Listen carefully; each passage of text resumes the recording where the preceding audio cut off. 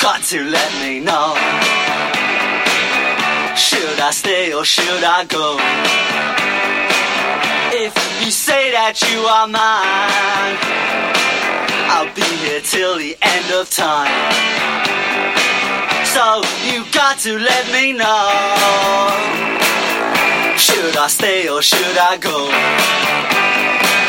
It's always tease. Hey guys, welcome back. So, hope everyone's had a great week so far. Of course, my usual chaos and mania, but usually that seems to equal a pretty decent week. So, anyways, going forward, I thought I'd start this one off just with our favorite tune from the season, from season 1, and going forward into season 2, Will Byers.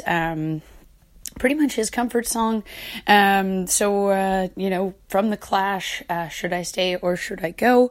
And basically going forward with season 2. So, after the critical success of season 1, in July 2016, basically that's when the speculation began. And Netflix CEO Reed Hastings, he basically said, they'd be dumb not to renew it. And I have to agree. So, in August 2016, there was the green light and it was given life. So, season 2 was, going to be 9 episodes and basically be released sometime in 2017. So, they wanted season 2 to feel like it was a complete work.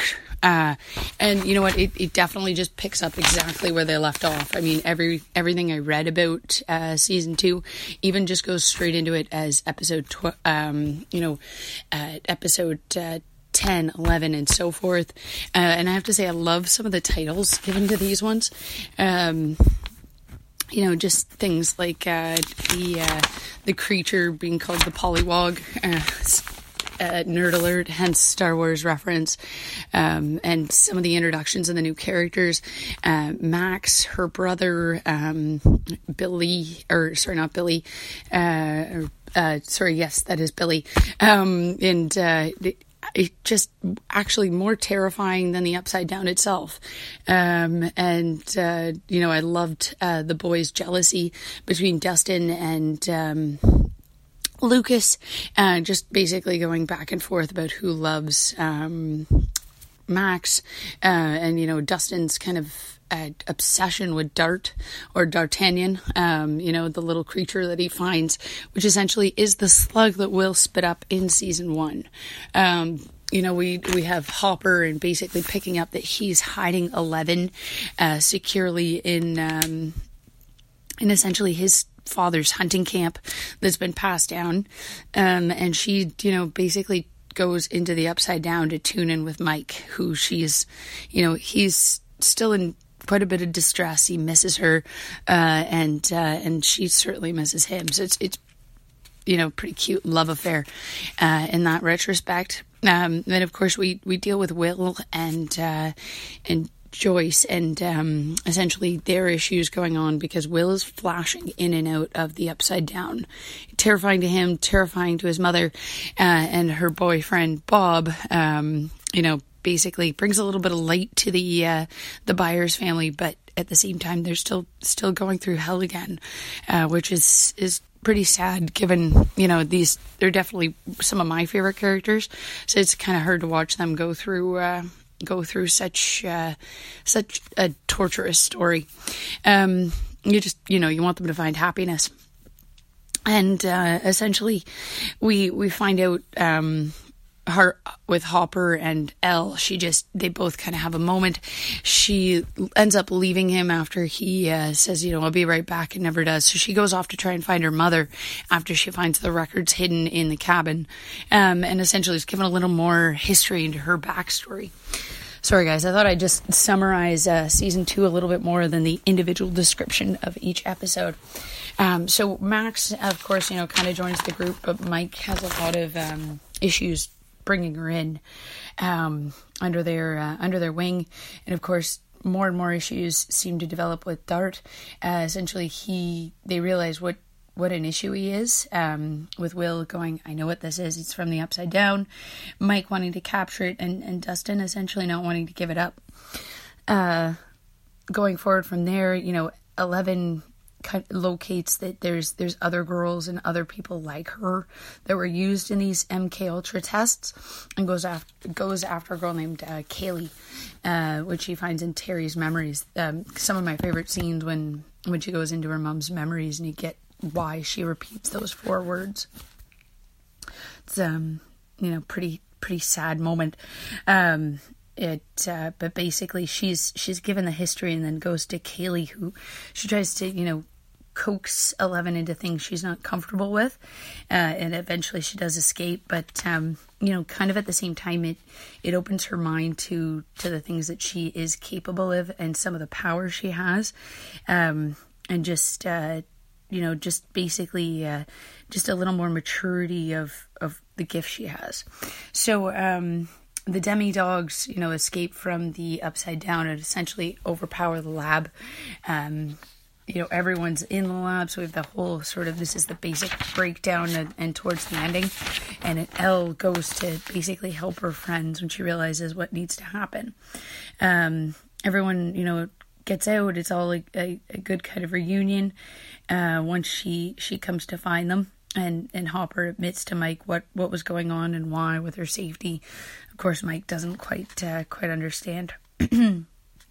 And essentially the plan at that moment, and with Will's possession under the demon, they're told, they have to close the gate.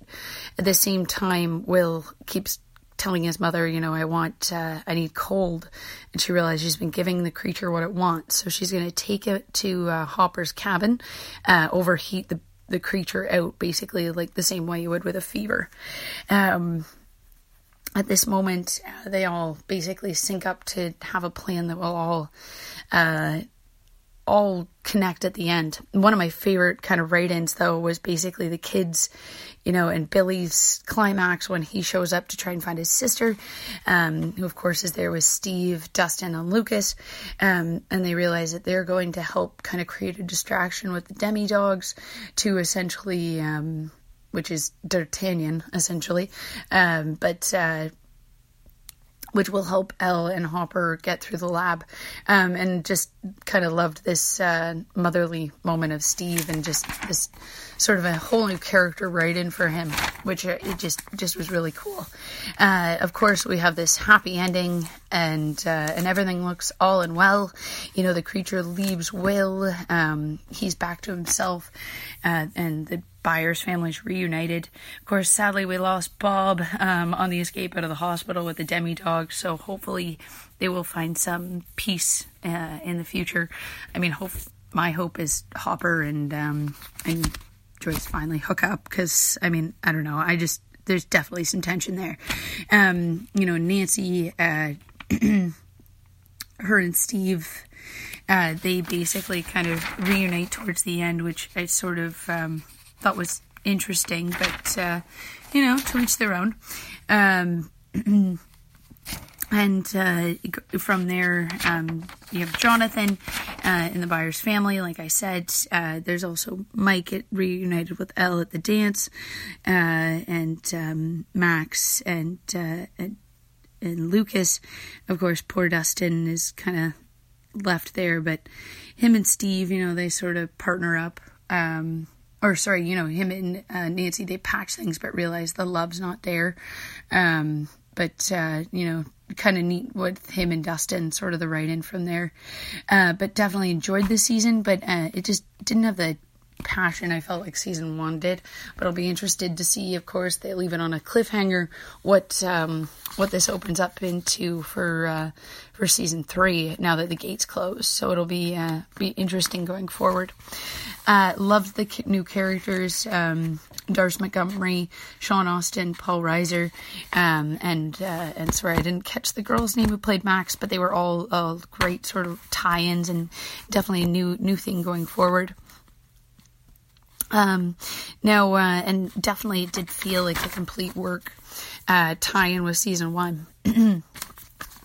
So they pretty much knew what they were going to do, but adjusted things to how the audience reaction was to season 1.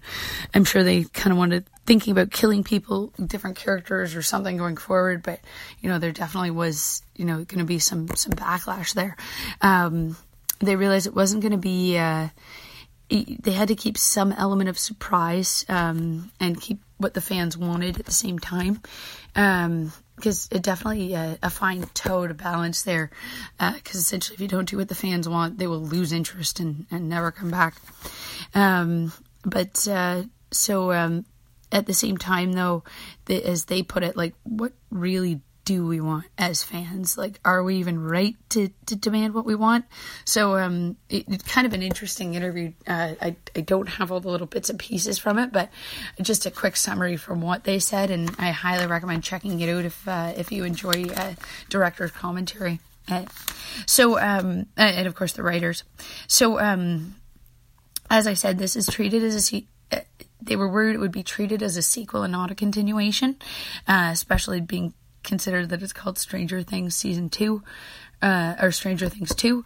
Netflix wasn't sure, but the Duffers, kind of argued in their case, and said, sometimes the sequels do have more success than the original. So this, essentially, the Netflix just said, sure, let's see. And of course they were right. It did end up being successful. Now the titles of the episodes were given, but hopefully not to give any stories away.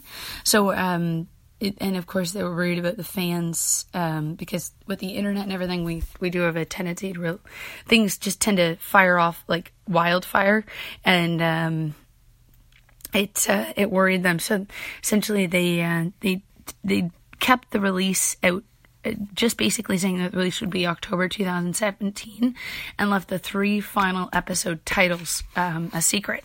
That way, fans could speculate to what the ending could be. From there, Levy noted in 2016 that the Duffers, they have ideas for season 3, but saying not going to be caught off guard. Basically, if they get green lighted, which they have been, so expect it in 2019, folks. So it's, they just didn't want to have that moment where it's like, shit, what are we going to do? From there, they did admit to saying that they have probably about 4 to 5 seasons, but this, they don't have an infinite ending to how the show is gonna end, and they're not gonna just cut it off at the height of their success, but they're thinking 4 to 5 seasons, so that's kind of exciting for all us Stranger Things fans. Now the cast, Billy, the more villainous attributes, like I was saying, I found him more intimidating than the Upside Down itself. I was, actually distressed for Steve at some parts, especially there at the ending, and just his sister Max and the boys. He's just, he's definitely more upsetting and more off the wall, and he's definitely as they put it, and I have to agree, he's more like one of King's human villains. I mean, look at Henry Byers and It. In some ways he's more terrifying than Pennywise. Now, in October 2016, Schnapp and Carrie were promoted to the main cast. So, of course, that's Steve and Dustin. We see them more often in the episodes. Oh, Sadie Sink. So that would be Miss Max, Mad Max. What a great idea for character. And she definitely brought it true to life. And of course, Doris Montgomery playing Billy, and Sean Austin as the poor Bob Newby. And then, of course, we do have Paul Reiser as Sam Owens. They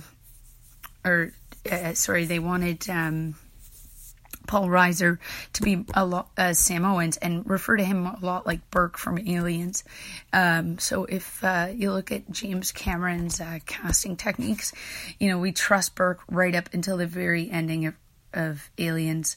You think he's just on your side. He's the good kind of salesman. You realize that he has his own intentions all along. And Paul Reiser's definitely kind of like that. Paul Reiser's character, Sam Owens, is definitely like that. Now, his son was a huge fan, he said, so he couldn't wait to be a part of this film. Luini Burchell as Kaylee, and definitely a neat character, and I enjoyed how they explored the history and the new elements for 11. And then going forward from there with filming, November 7th, 2016. Again, they stuck basically to the Atlanta metropolis area and part of Pittsburgh, Pennsylvania. Or parts were set in Pittsburgh, Pennsylvania, but basically just filmed in downtown Atlanta with some post-production added in. And from there, Andrew Stanton, just a neat fact, he's the director of Nemo and WALL-E. He ended up directing episodes 5 and 6 for Stranger Things season 2, which I thought was kind of neat. From there, also kind of a neat fun fact about filming, the crew and had to end up asking Game of Thrones staff for help on how to keep the area's secret, their location secret, and all that kind of fun stuff, because now they're basically kind of at that same sort of hype. So just sort of neat that they turned to the best and brightest on how to do so. Ended up basically having codes for characters, plot, and locations, so things didn't get leaked. Kim Wilcock, she returned for costumes and again faced the same sort of issues as she did in season 1, just the kids kept growing and so forth during filming. And then again, a Leica lens would be used to give sort of that 80s sort of retro vibe to this film, to the filming, and then just basically give it that nice sort of grainy sort of feel. And some fun facts about the film, the filming of season 2 is the 7th most viewed Netflix series within 30 days of its release, so it's slightly more than Daredevil season 2, and it was given about the same rating as season 1, 94%. It's kind of neat, some of the after effects of the show. So there was, a hashtag justice for Barb going forward. Just people didn't feel season 1 really season 2 didn't wrap up, what happened to poor Barb. And there was apparently an increased demand for Eggos. Kellogg was not a part of the production, but, it didn't sue or anything after. They were happy about the influx in the market, and ended up providing a vintage 80s Eggo TV ad for the Netflix series to be used in the Super Bowl. So kind of neat. Didn't know, but October 4th, 2017, Android Apple users, they released a Stranger Things game for your phone. I haven't checked it out, but apparently it sticks very much. It's like Legend of Zelda, but it sticks to the plot of Stranger Things. So if anyone does try to, let me know if it's worth downloading. I guess PlayStation VR is currently working on a Stranger Things game. Currently, the only sort of hint we have is just the lights, so I'd be interested to see what that'll detail. And within the news of Stranger Things, U.S. Representative David Cicilline compared the state of the nation with Donald Trump to Stranger Things in a speech February 16, 2017. He used a sign saying Trump things and said we're in the same format, saying the characters, just like the characters, we're now stuck in the upside down. And part of the release, Netflix, in April 14th, 2017, they released sort of a behind-the-scenes show beyond Stranger Things. I haven't checked it out quite myself, but I've heard great things about it. But I've just been told only watch it after you've watched both seasons. Apparently the Duffer Brothers give a lot to the added mythology of the show itself. And also a fun thing that Netflix did was they rebooted a version of Mystery Science Theater 3000 with the cast. I don't know much about that myself, but again, if you do see it, let me know if it's worth checking out, because I honestly have no clue. I realize now, I told everyone that on this podcast, I'd be letting you know who the winner of my giveaway would be. Sadly, I'm recording this a day before the actual draw, so I do have all your names here with me, ready to go. But of course, you're going to have to check out my Instagram, and I will let the winner know there, as well as just let everybody else know who won the cool zombie prizes. Again, thanks everybody for listening. If you have any suggestions, of what I should cover next, just suggestions about what I should do, that sort of thing, please reach out to me on Instagram or Twitter. If you have any thoughts, anything, please just let me know. And can't wait till next week. Of course, guys, hope you have a great week and enjoy all that's creepy. Thanks again.